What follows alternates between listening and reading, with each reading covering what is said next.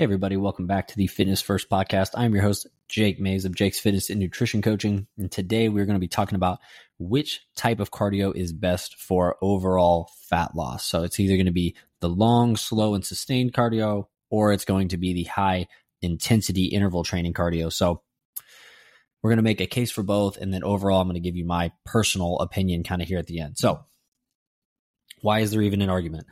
So it's hotly debated because a lot of people think the long, slow cardio is better for fat loss because technically the ratio of what you're burning is body fat.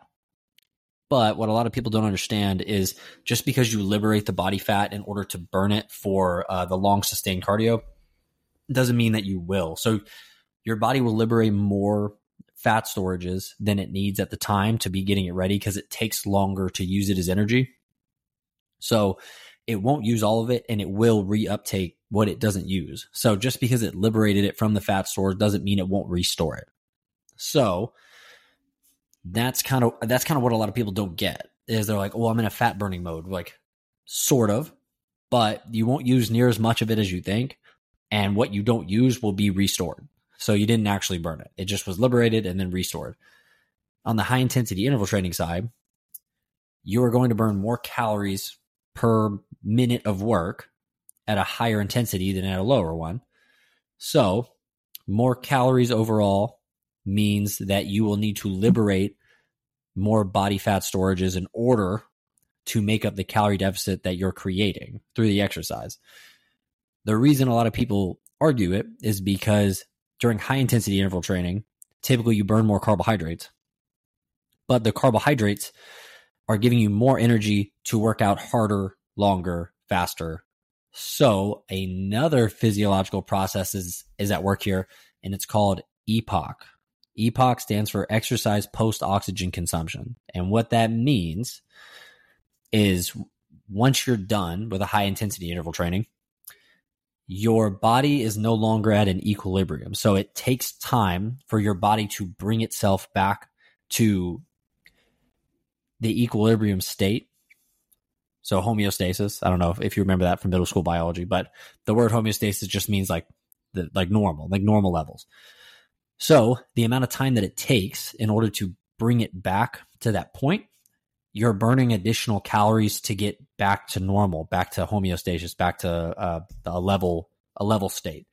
So you don't just burn calories for the 15 minutes that you do the high intensity intervals. You also continue to burn calories after the fact as well. So for the long sustained efforts, so long and slow, you come back to equilibrium very fast.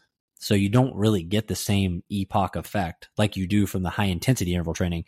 If you've ever done Orange Theory, they're really big on this and they talk about it a lot. And it's really, in my opinion, it's really good to have that because you will continue to burn calories after the fact. Now, which one is really better than the other? That's where it gets kind of dicey as far as what the recommendation should be because it depends on your goal, it depends on where you're starting. So for instance, if you're 70 and you've never worked out ever, or you haven't in 30, 40 years, I don't know that high intensity interval training is going to be for you. And even though you can burn more calories in that given time, which is more efficient, still the problem is that one, it's going to be painful. High intensity interval training is painful. I mean, it really is when you're really pushing it. So you may not want to do it. And so it may not be sustainable long term, but it also requires a certain amount of power to it. So it requires you to push harder on a rower or a bike or running, swimming, like whatever cardio you're doing. And so you may not have the power yet in order to push it to that point where it becomes a high intensity. So it may not be a great option at first. You might want to start with longer walks, longer sustained efforts on the bike or the rower, and resistance training so that you can develop the power needed in order to eventually get to the high intensity interval training. Now, if you're not in that category and you're a pretty normally developing adult, you're not severely overweight, but you do want to lose weight or you do want to improve your cardiovascular endurance, high intensity interval training is a really awesome pick for me personally because it takes less time, which for a lot of busy people, that's a huge thing is fitting in a workout to their really busy day. So it takes less time. Like I said, you continue to burn calories after you finish, which is huge because that keeps it going for, I forget what the exact number is, but it's 24 to 48 hours after exercise. So keeping that moving is also helpful as far as burning enough calories to be in that deficit. But like I said, it does require a little bit of pain, a little bit of power in order to get to that high intensity. So in my personal opinion, I would think high intensity interval training is going to be the pick for most people. But like most things, like any diet or anything else, it's going to be what you can stick to.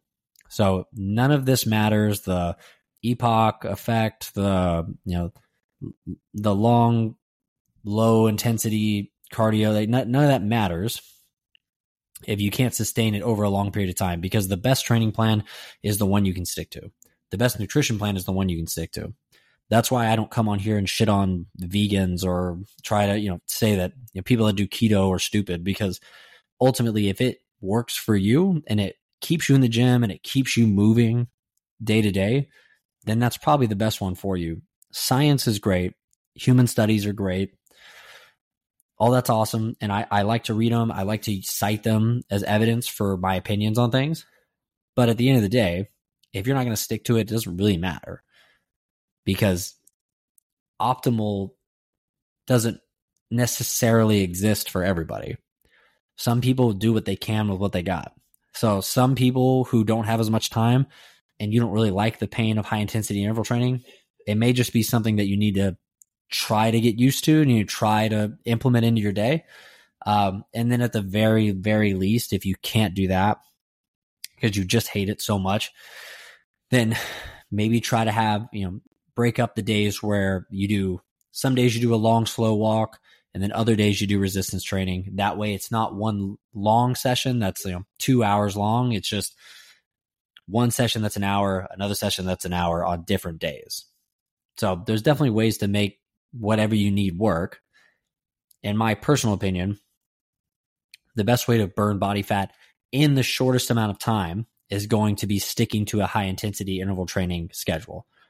I think it's less monotonous. It keeps you engaged a little bit better, at least personally. Again, these are all opinions, take them for what you will. But in my personal opinion, that's how you're going to get the most bang for your buck as far as burning body fat goes with your cardio efforts. But like I said, guys, at the end of the day, stick to do what you know you're going to stick to. If you know you're going to stick to long, slow efforts as opposed to high intensity efforts with your cardio, then by all means, just do that. Don't worry about changing everything about yourself. Do what works for you, and I promise you're going to see the best results long term. So, if you want to learn anything more about cardio, high intensity, low intensity, you can check me out on Instagram at Jake's Coaching. I put out a lot of free content around training and then also, recommendations for fat loss. If you have any questions about coaching, you can go to my website, www.jakescoaching.com. And I really appreciate you guys taking the time to listen to the podcast, and I will see you next time.